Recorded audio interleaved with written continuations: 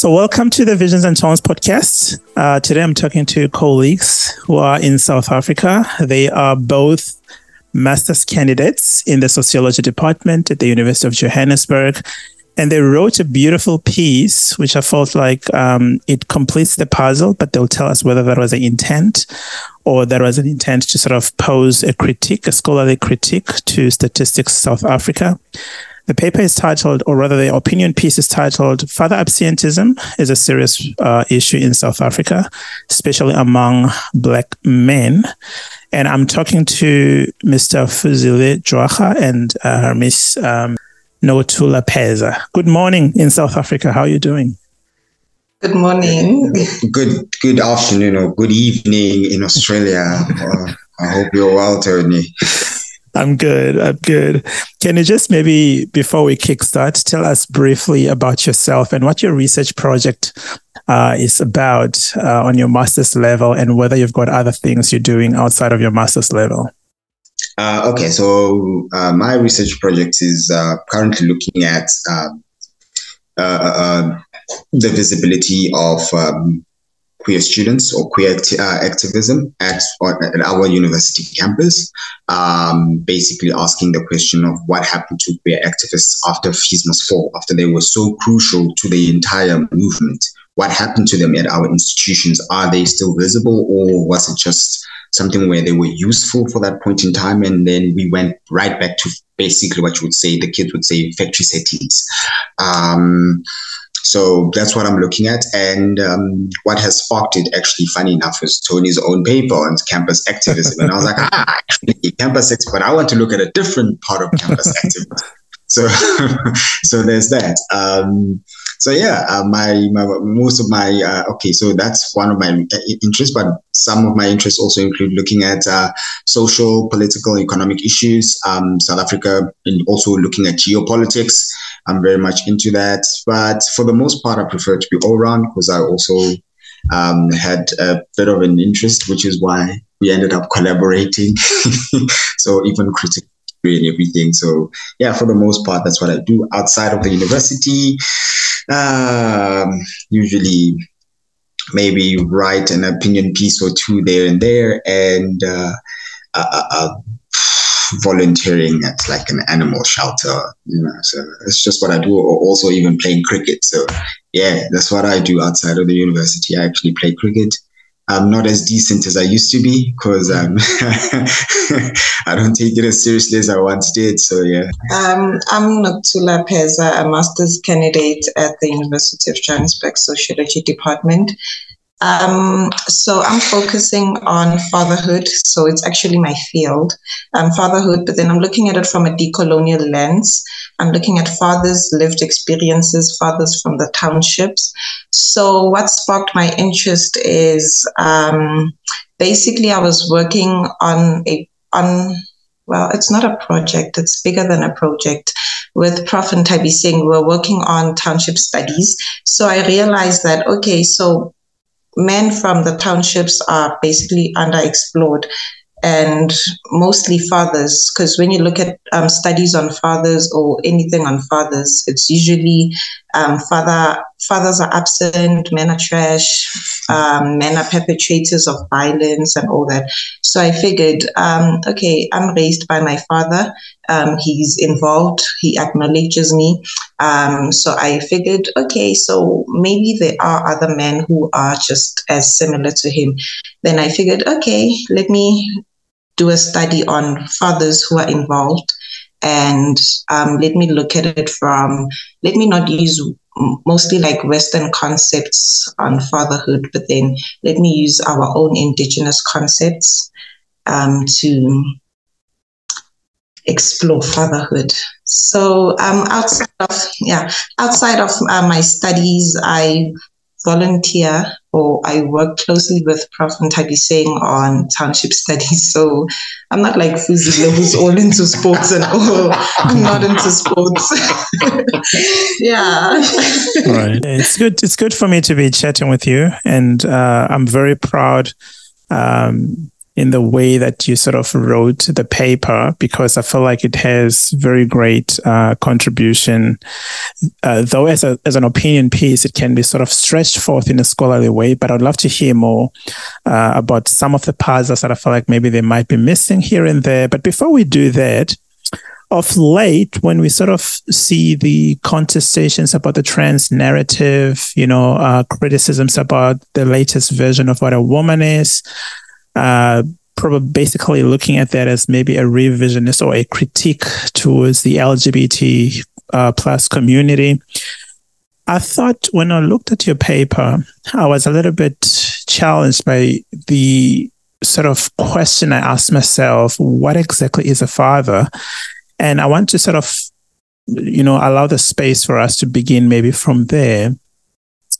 Because outside of the, conversation about the trans narrative, I think the idea of what a real man also have always been relative compared to also what is a real woman, right? In some contexts, a real woman would be one who's married, but also some women who are married, but they haven't got children, they would sort of be, not sort of labeled as real women until you have children. So it's not just a question that, for me, I think it holds more greater ground in the context of transgender narrative.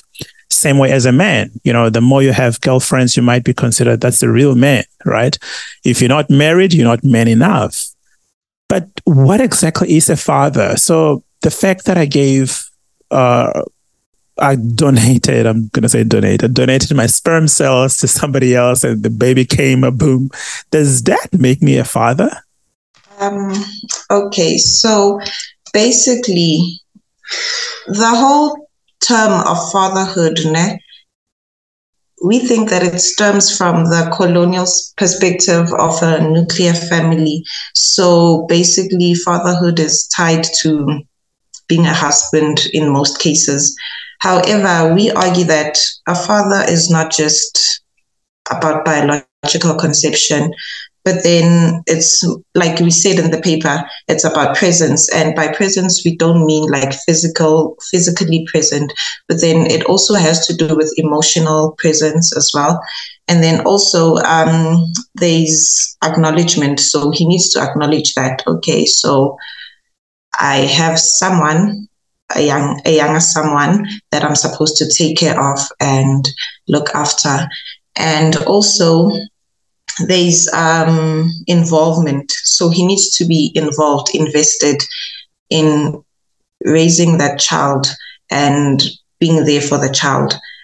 And also remember, we did say that it's not just about biological conception, but then taking ownership, because fatherhood is a role more than anything. So you have to accept the role in order for you to actually be considered a father. Yes. So basically what essentially we are trying to do in trying to critique how we view fatherhood is it's a critical analysis of how fatherhood is mostly tied to provision and material. So it's basically how being a father has been reduced to material, like it's become very materialistic concept where it's all about if you can provide or not. It's not about whether that person is actually there, whether they invested in their children's lives, or even there. So you find that whether somebody is considered a good father or not stems on whether they have the money or don't have the money. Someone who maybe which is a big reality in South Africa, is unemployed, might be considered a bad father, or you're not really a good father because you are unemployed. But when you look at every other part of his life, he's the one who fetches the child. He knows what's his child's favorite color. He knows when it's the birthday. He's the one who plans it. He will even tell everyone, you're not getting this child this decoration. It's not their thing. They don't like Mickey Mouse. They don't like, even Barbie. They like this. They know, because they're like, no, we always come back from square. Whenever I fetch the child from daycare, they always tell me what they like and what they don't like. So they know what's happening and being involved.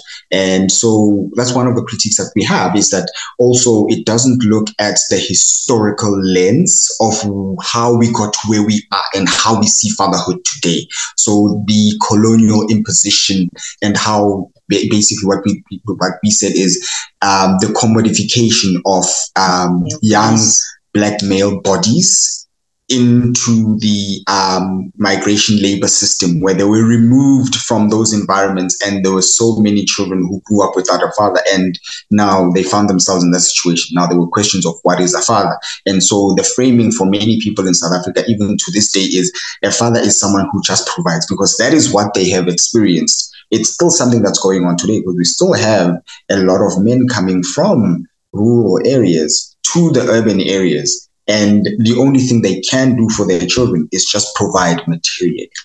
However, in the townships, it's a bit different, and that's why we decided to go about the way that we have, because in the townships, we have different dynamics altogether. So in a succinct way, very oversimplified manner, because you've both said a lot and unpacked quite a lot, and I can hear the critique towards a colonial version of what fatherhood is. So in a succinct way, how would you put it as fatherhood? What is fatherhood in a context of a decolonial frame that you're using? Firstly, we need to consider the use of language.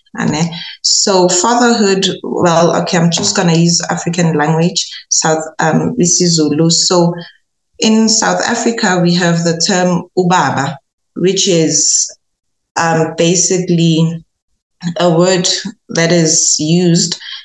Okay, so we can say ubaba basically means father. However, it doesn't in the same time, because ubaba is a word that is used to refer to an older man. So it can be the neighbor or the uncle or whatever, but then ubaba is tied with respect. It's tied with maturity as well. So fatherhood in an African context, we can say that it's, how can I put it? Fatherhood involves acknowledgement. It involves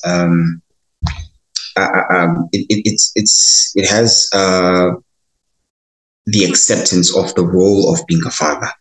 It has less to do with biology, as I think we will get into that a bit later when we start breaking it out. But simply put, it's ubaba is basically the acknowledgement and acceptance of the role of raising or being involved in a child's life. And it has less to do with biology than it has more to do with that than it has to do with conceiving or biology. So basically, that's that. But I sense that at this moment, the aspect of age seems to be silent now. Is it acknowledging also the age of the men or not?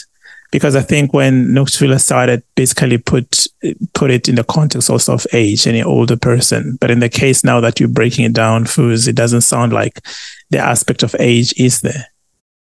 The aspect of age is definitely still there. Not necessarily. Not necessarily. No, it's not there. I don't think it's there, actually. So, okay. So if a male child, say for instance, is 15 years old, and then he becomes an uncle, and he actually acts like he acknowledges that, okay, so now I'm an uncle, so my nephew or my niece should actually refer to me as Fuzile or Fuzile, which basically is a synonym for baba or whatever. These words are a sign of respect. So it's more about maturity, about the acts, actually. I don't think it's about age. It's not about age. If I'm 15, then Fuz, why do you think it has to? Fuz thinks it has to do with the age. This is now interesting because you co-authored the paper together, but there's those elements, and that's also the beauty of individual politics, right? Where you can say, okay, well, let's reconcile on something, even though we might be different. I don't think it's necessarily a bad thing, but Fuz, can you weigh on it? Why do you think age matters?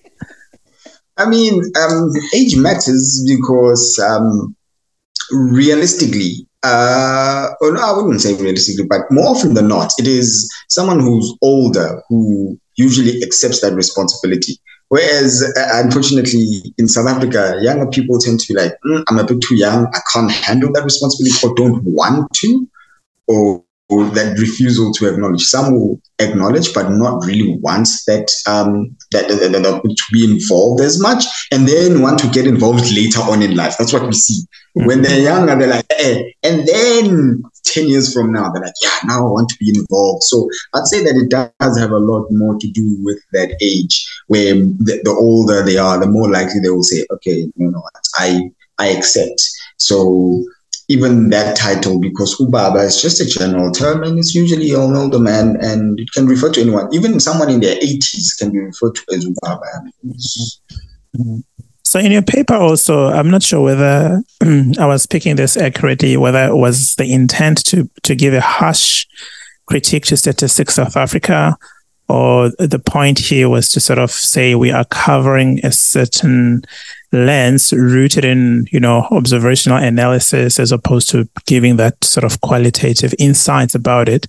Can you tell us more in terms of the way you were thinking about the paper? Is it a critique to Statistics South Africa, and in what sense? The paper is not necessarily a critique. However, we were pointing out the limitations of Stats SA, or rather the limitations of quantitative research, actually. So what we saw is that with Stats SA, they report on statistics such as 62% of birth certificates do not have the father's details, or 31 please don't quote me on this, 31.2% of households in South Africa do not have a male figure or do not have a father residing there, or just only 6% of children in South Africa live with their father. So we kind of feel that these statistics, they do not mirror, or they do not illustrate what is happening in our society. So they are not showing us the lived experiences, because you can say that, okay, only 6% of children in South Africa have access to their father, or live with their father. So now you're painting the image that the rest of the children in South Africa, especially Black children, do not live with their father, number one, and number two, their father is not involved. And that is not the case, because residency is not tied with involvement. Residency does not mean that, okay, so this man is co-residing with their child. That means that they are super involved. They are emotionally available. Basically, they are doing what the father should do. But then you find that in most cases, men who are non-resident, who do not stay with their children, are actually the ones who are mostly involved. Yeah. Okay, so this is a bit of a contentious one. Again, like you say, individual politics. So I will give a backdrop. There was a point where my colleague wanted to remove the stats, and I was like, I'm not sure about these stats. And I was like, hey, these stats are there. They are staying here. I've got something to say about these stats. Because we feel that in most cases, the stats do not depict a wholesome picture. In many ways, we find ourselves also parroting narratives such as fathers being absent, when the lived realities of many children in the township is that they do not live with their fathers. However, they know who their fathers are. Their fathers are there. They find that during the holidays, when you go and visit the child, you're like, hey, where is, like me saying, visiting one of my nephews or nieces, like, hey, where's, and they're like, no, they're with their father. It's the school holidays. That's what they do. Every school holiday, they're with their father, or every second weekend, they're with their father. They're like, no, the father came to fetch the child. Oh, it's like, oh, okay, no problem. So there's also that element. However, the stats, it's not their fault. It's information that is available there. And so it's just us trying to basically argue or bring forth that perhaps there could be a bit more involvement from academia, from research institutions, into properly contextualizing those realities and experiences to give a more realistic image of family dynamics in South Africa. So instead of framing it as, just reducing it to, oh, this is how many fathers' details are on birth certificates. There are many fathers who are not on birth certificates for various reasons, a lot of them being cultural reasons. But they are there, they are very involved and they are always there. Some of them actually live with the children, but are not on the certificate. So then you can't really argue and say, oh, judging by the certificate, that means these fathers are not there. They are. But is that what Stats SA does? Look at whether are you having your father's surname to sort of decide as to whether the father is present or not in your life? It seems as if they are doing that, because why would they publish an article and say that 62% of the birth certificates do not have reliable information on the father? I mean, it seems they do not consider the reasons why that may be, because like Fuzile stated out, sometimes there are cultural reasons. So in Black families, most Black families in South Africa, if you do not pay intlawulo, which is known as damages, the child does not belong to you traditionally. So you may biologically conceive the child, but then you do not pay intlawulo or ilobola, then you are considered not the father of the child. Even though some men, it happens that they do not pay intlawulo, but then they still carry on seeing their child, financially supporting their child, and the child gets to visit if you find one of those families who are actually nice enough to allow you to visit the child. But then there's also a thing that some families simply gatekeep men. They hinder them from actually spending time with their children, all because of things such as intlawulo. Right.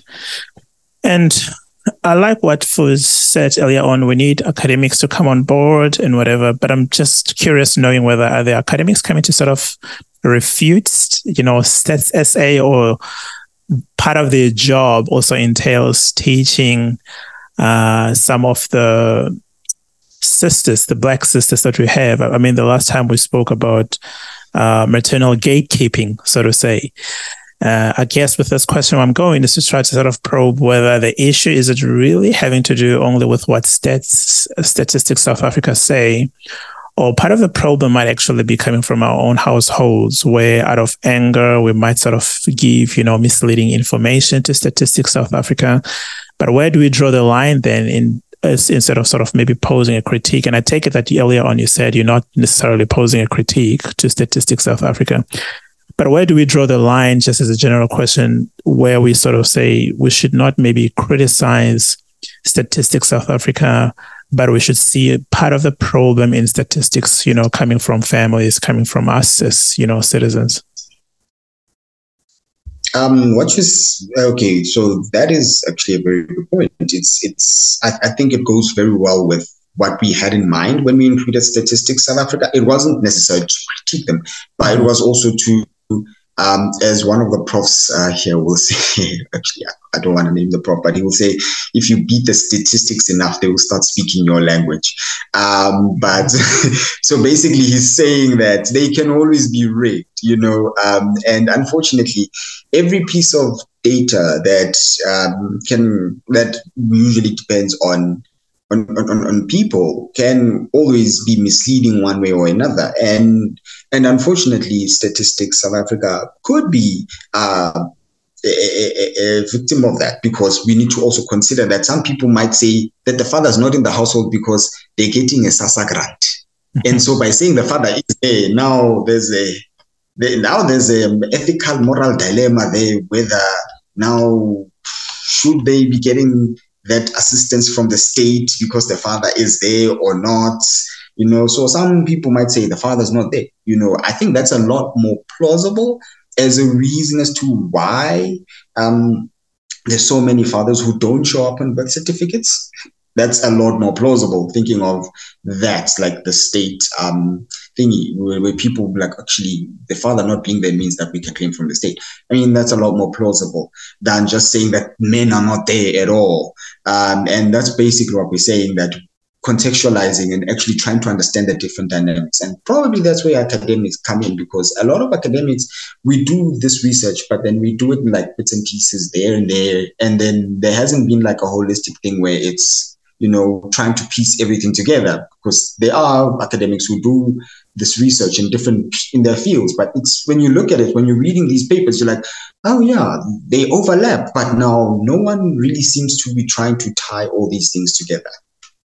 Yeah, but the same work can be done by scholars like you. I mean, you'll be, progressing to your PhD level. Probably you can help cover that aspect, because I don't think this is inherently a job for professors and those who are already doctors and whatsoever, right? Even upcoming great scholars like yourself, you can do that kind of a work and show where the puzzle is missing and, cover that nuance, so to say.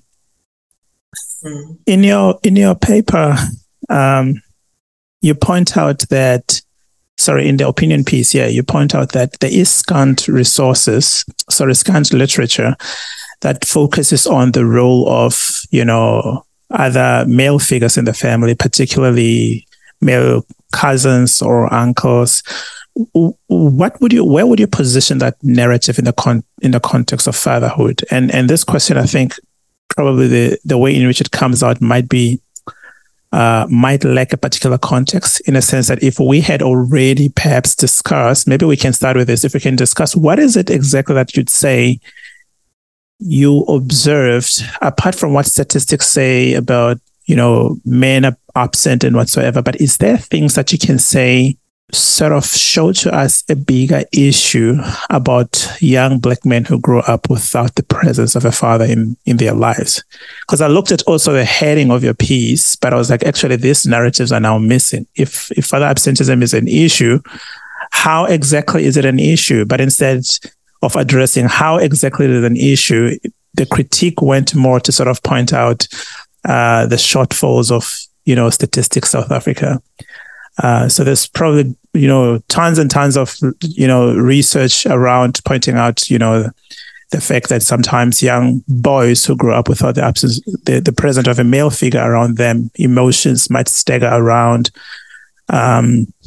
There's a great piece which was published by Susan Pinker, who is sort of a clinical psychologist, in 2019. I think it was under the Wall Street Journal. And it was titled "Aggression in Boys is a Family Matter," and basically pointing out that most of the boys that she sort of had to work with in her profession had issues with aggression. The reason was because the father was absent. So perhaps if we can start about those, then we'll go back to the other question that I was sort of intended to ask as to whether the presence of other male cousins or uncles, would it cover that picture, helping Black boys Black boys who are growing up to be young men and eventually older men, do they get the necessary support to sort of conceptualize their own or frame their own idea of what fatherhood is and what manhood is? Okay. So, big question. But okay, let's just try to break it down. So, how it works so that, because it's about township dynamics, that's what we're covering for the most part. But I think we'll also try to look at it in the rural areas. But in the townships, what happens is, but in usual dynamics is, you have the father who's not there. However, there's usually always a male figure around. So that aggression usually happens when there is no male figure at all to look up to. So that does happen in some households in many parts of South Africa, especially townships, where there are no father figures at all, for various reasons. Could be that the father definitely is what you call a deadbeat, that has never had any interest. You find that in the family also, this young man who's growing up, he doesn't have any uncles. So his grandparents gave birth to it's women only. So you find that and then you find that he's the only male figure in the house. We've seen it happen. And what happens is, when there is that lack of validation and acceptance from a male figure, a lot of young men tend to look outward. And by looking outward, that means that they will look for it, even if it's negative. But they will find some form of acknowledgement. So even if they start going with certain crowds, it's mostly because they are finally being acknowledged, something that they couldn't get at home. There's a male figure who's telling them, hey, you're doing the right thing. And usually it comes from an older male figure who probably has been in the scene for a lot longer than them. So that aggression or whatever, they feel validated, and someone obviously sees that and says, hey, I can use this young man, and gives them the validation that they need, and they will go on or whatever that they're doing. Some of them end up in criminal activities. However, there's also this thing where a lot of us, even though some of us have our fathers present or we raised our fathers, we still out there seek that validation from other older male figures, what we call them, the grootman, like the older brother, or, the big man, in the street when you're playing football, you want them to see you, you want the grootman to see you, you want the grootman to whistle, it's very important. So everything that you do as a young man in particular township, it is framed around the thing of you want your male counter, I'd say male, but not just older ones, but also even your peers. You want that acknowledgement. And unfortunately, for some young men, it happens in such a way that they firstly don't have that acknowledgement at home. Therefore, when they are out there and it's whatever activities they're doing are probably not even legal, but the fact that they finally being seen, that thing of being seen and being heard by someone, it means a lot to them. So going into the first part of the question, that's that, and the role of male cousins and other people, it becomes very important, especially when we talk about how fatherhood in many cases is very situational. I'll make an example for myself. Actually, funny enough, I was actually at a traditional wedding this past weekend, and my father couldn't be there because of for like, I wouldn't say personal reasons, but there were some reasons that he couldn't go there. So I went to the wedding because I was like, I'm going there on my own personal capacity. I found myself sitting in the table with the other elderly men in the family, and I couldn't get out of it. And I'm like, dude, I'm a child. I don't want to be part of this. But they were like, when we are not around, you must be able to do this. You will be doing this. So you will sit here as we negotiate with this other family. You must listen in. So every traditional thing that was done, I had to be part of it. And when it came for what we call members, so basically the gifting of the family, because my father was not there, when they called out for the oldest man in the family, because my dad's older brother passed away, so my dad is default the oldest in the family now. My dad is not there, so the other fathers were like, hey, yeah, you're gonna stand in for your father right there. It's you. You are basically your father right now. So in that scenario, in that situation of the wedding, some of the things that were happening, I had to be in touch with what's happening, because they would always refer back to me during the entire proceedings, whether it was the slaughtering of the scenario, or even at some point they were like, hey, as the youngest of the young men of the fathers here, well, now you must cut the meat. And I had to be like, hey, my guy, I'm left-handed. I don't think everyone's going to find it pleasant that a left-handed guy is cutting the meat, because traditional things. So that's how I got out of that. Thank goodness. But it's about understanding that it's situational. And for some people, the role of a father is played by someone who is not the father. For example, I'll just make an example. In isiZulu, there is no such thing as a stepfather. Ubabumncane. And ubabumncane means two things. Either you're talking about a stepfather, or you're talking about your brother's your father's younger brother.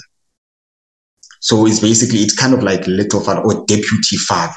So in isiZulu, we are talking about deputy fathering here. So that means that in the absence of a father, there's someone who's there.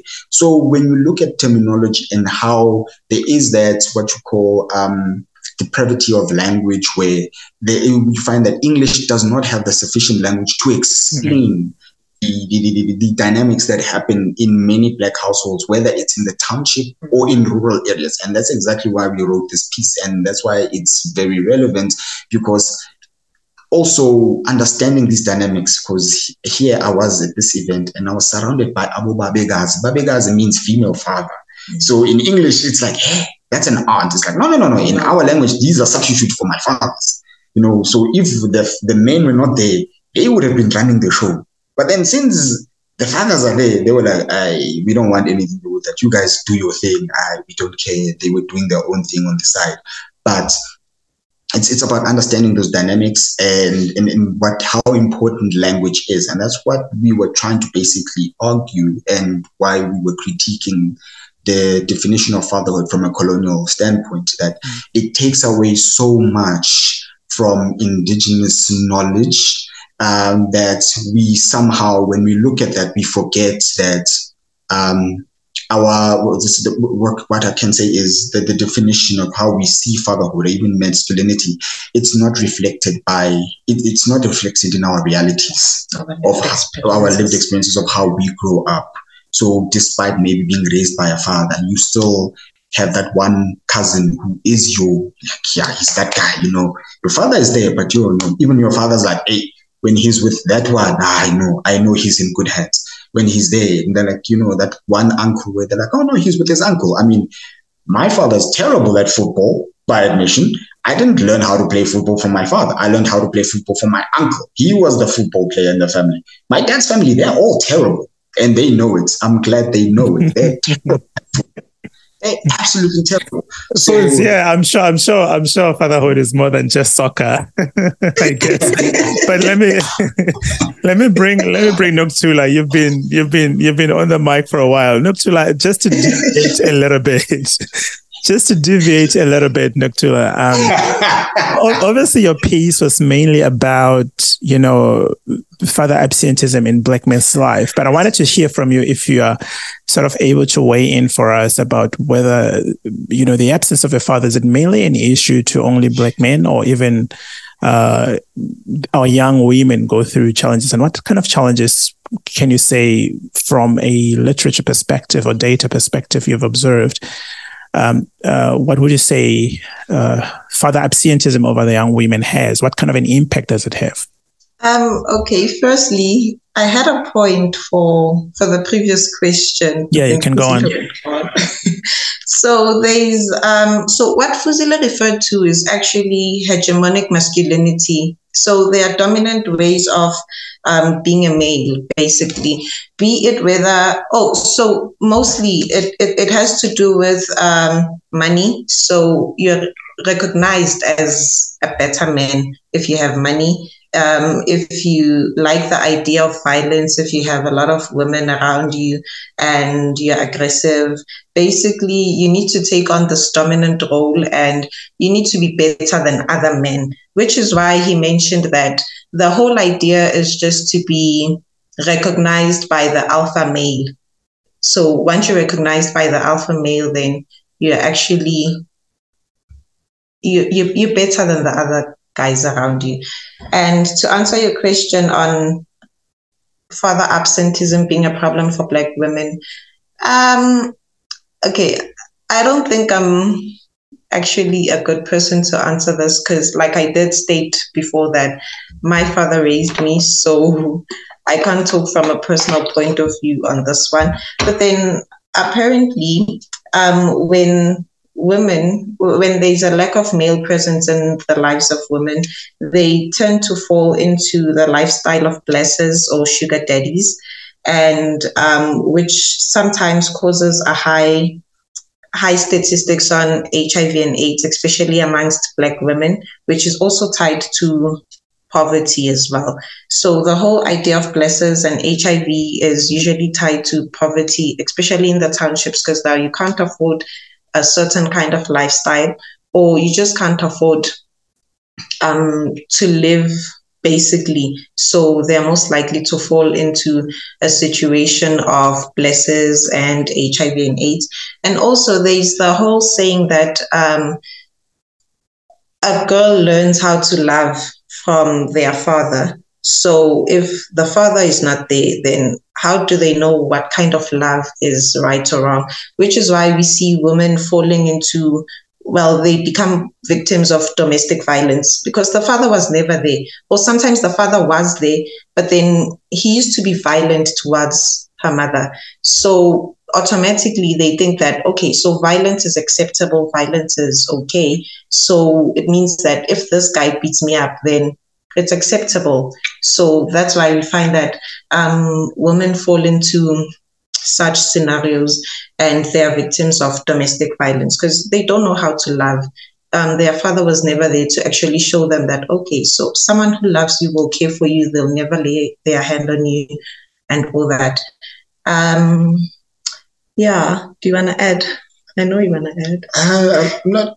I'm not even sure what I wanted to add. I mean, you basically said everything. And in a practical example, we see it here in the university setting.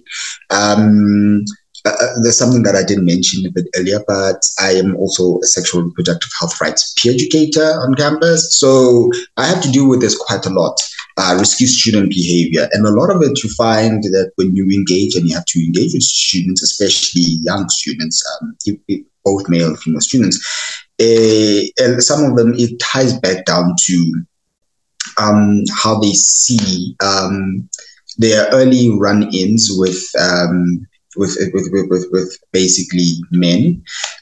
So some of them will say, hey, listen, because my father's never around, when an older man gives me that validation, I'm good for it. So there is some predatory behavior that comes up there that a lot of fall prey to. And also when the father's not there, they're more likely to be victims of sexual violence when they're young. We can't forget that. And some of them will see that as okay or whatever. And unfortunately, it usually is someone that they know more often than not. So it is usually someone, either a family friend or, that's why I'm very sketchy about being called malume.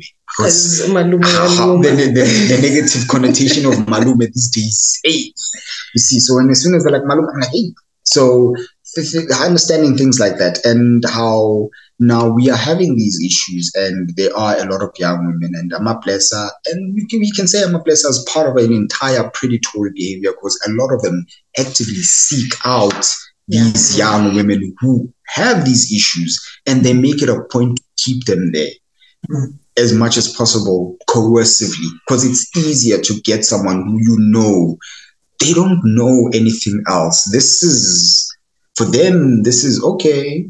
I'm in a terrible situation, but it's okay. Of late, I listened to Slavoj Žižek. I don't know if you're familiar with Slavoj Žižek. What a crazy guy. And he mentioned something that made me to sort of think carefully about how funny the world is. But maybe before I go there, I wanted to sort of point out to you that now I'm a little bit conflicted, because at one minute you're pointing out that the presence of uncles and cousins is important, but at the same time now you're talking about another aspect of an element, angle of uncle, and you not being comfortable being called an uncle because it sort of holds a certain negative connotation. So I'm a little sort of conflicted here, and I'm not sure. I think perhaps really fatherhood might need further exploration as to what exactly does it mean in this case, with all the responses and the fact that both of you still have your own, separate political views as to whether fatherhood should be inclusive of an age, or father does not have to be inclusive of an age. But I don't know if you'll respond to that or not. Feel free to or not. But going back to Žižek said something about, and I'm trying to sort of loop this around the whole idea also, Matulis, or the whole idea also of blessers and so on and so forth. Because when you spoke about HIV statistics there, being linked to the blesser attitude, the whole idea about that is the fact that very often young girls who've got, daddies, sugar daddies and so on, they cannot really negotiate the aspect of using protection during, their sexual intercourse. So which is why the prevalence of, HIV and AIDS growing is very much higher. They're definitely not having anything to negotiate on, because they're also in pursuit of other sort of benefits. But Zizek said something about the terrible aspect of pain being inflicted on people as a form of punishment. And he was sort of trying to look at something he called a nut crusher, something like that, which was actually a device which was used, during, Nazi Germany and so on and so forth. But when he was sort of searching there online, he discovered that actually today, a nut crusher is in a connotation of some form of kinky sex. And I'm thinking about the idea of now someone cannot negotiate, elements of whether I need to have sex on a protection level. Therefore, I have to sort of allow certain pain inflicted upon me because I have to get whatever I have to get. I have to get the benefits that I came here for. And I'm thinking about that also in the context, therefore, of, the people that you often say, Fuz, they can be beaten up and they still want to stay around an abusive person. Whether are all those things, if you look at them clearly, having a certain tie around father absenteeism and also seeking certain level of relevance, seeking certain levels of acknowledgement from people, and Fuz on the context of sexual education. Therefore, where would you weigh in about this? With the growing trend of pornography, where people can watch and see all this other creative stuff, so to say, that basically promotes kinky sex, and the fact that people wouldn't sort of even have much more to say. I mean, not so long ago, we used to hear about the Dubai ladies who'd go there and they would be subjected to so many other things, feces on their faces and so on and so forth, all those things. I think perhaps with what I'm saying, if it might be difficult to sort of loop on around, is to say, all those things, how can we sort of do research in a sense that we try to check how much more are they linked to either the absence or the presence of a father, or it might even be a presence of a father, but an abusive father, an angry father, a father with issues who's sort of passing on those generational issues to sort of other young people. Okay, so just to answer part of your question, honestly, I don't think we can link everything to father absence or father presence, because, okay, a father might be there, but then if he's unable to offer financial security, or whether if he's unable to offer a girl child the type of lifestyle that they want, because we need to remember that there are other factors at play as well. So there's the whole slay queen lifestyle that is becoming famous. So if your father is basically unable to offer you that kind of lifestyle, you are basically going to seek other ways to actually fulfill that lifestyle. So which brings in the whole idea of blessers and transactional sex, unfortunately, for girls. But then I don't think we can blame everything on father absence. Yes, it is an issue because statistically, households without fathers are the most poorest households, or, well, they are mostly susceptible to poverty and other issues.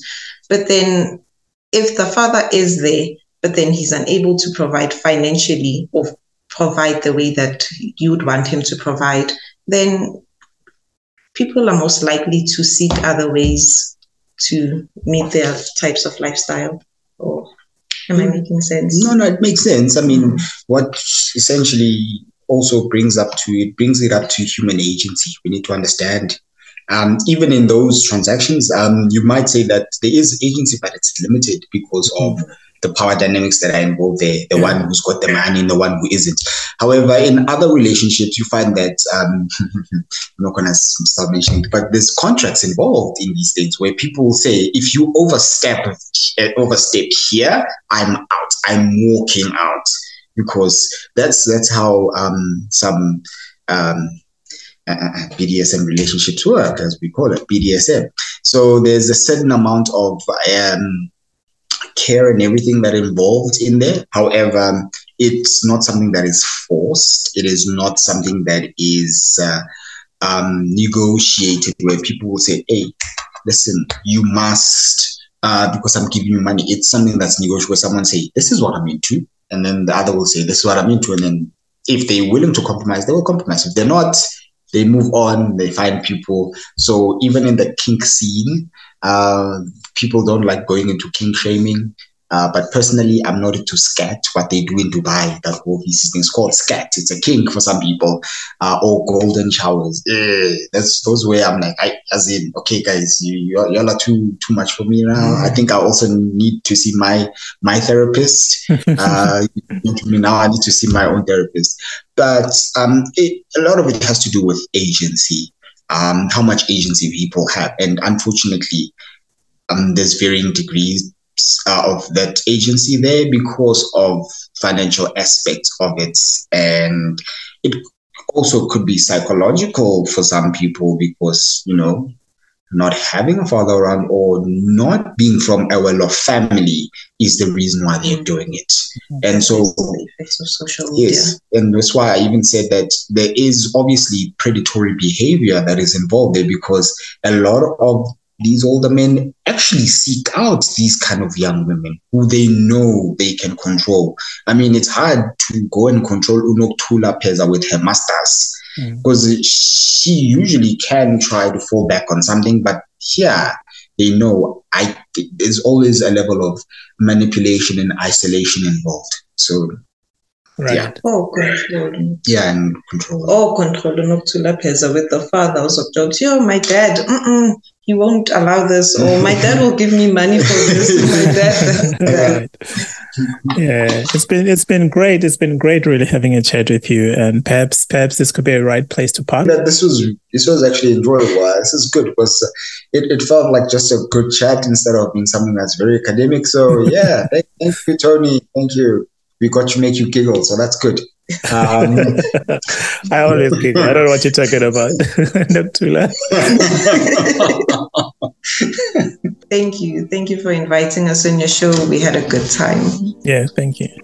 Thanks, Visions and Tones. That was Nokuthula Pheza and Fuzile Jwara talking about the issue of father absenteeism in the lives of Black men, and would love to sort of continue with this conversation with you on our chats. You can check on Instagram at _visions_tones, and thanks for choosing the Visions and Tones.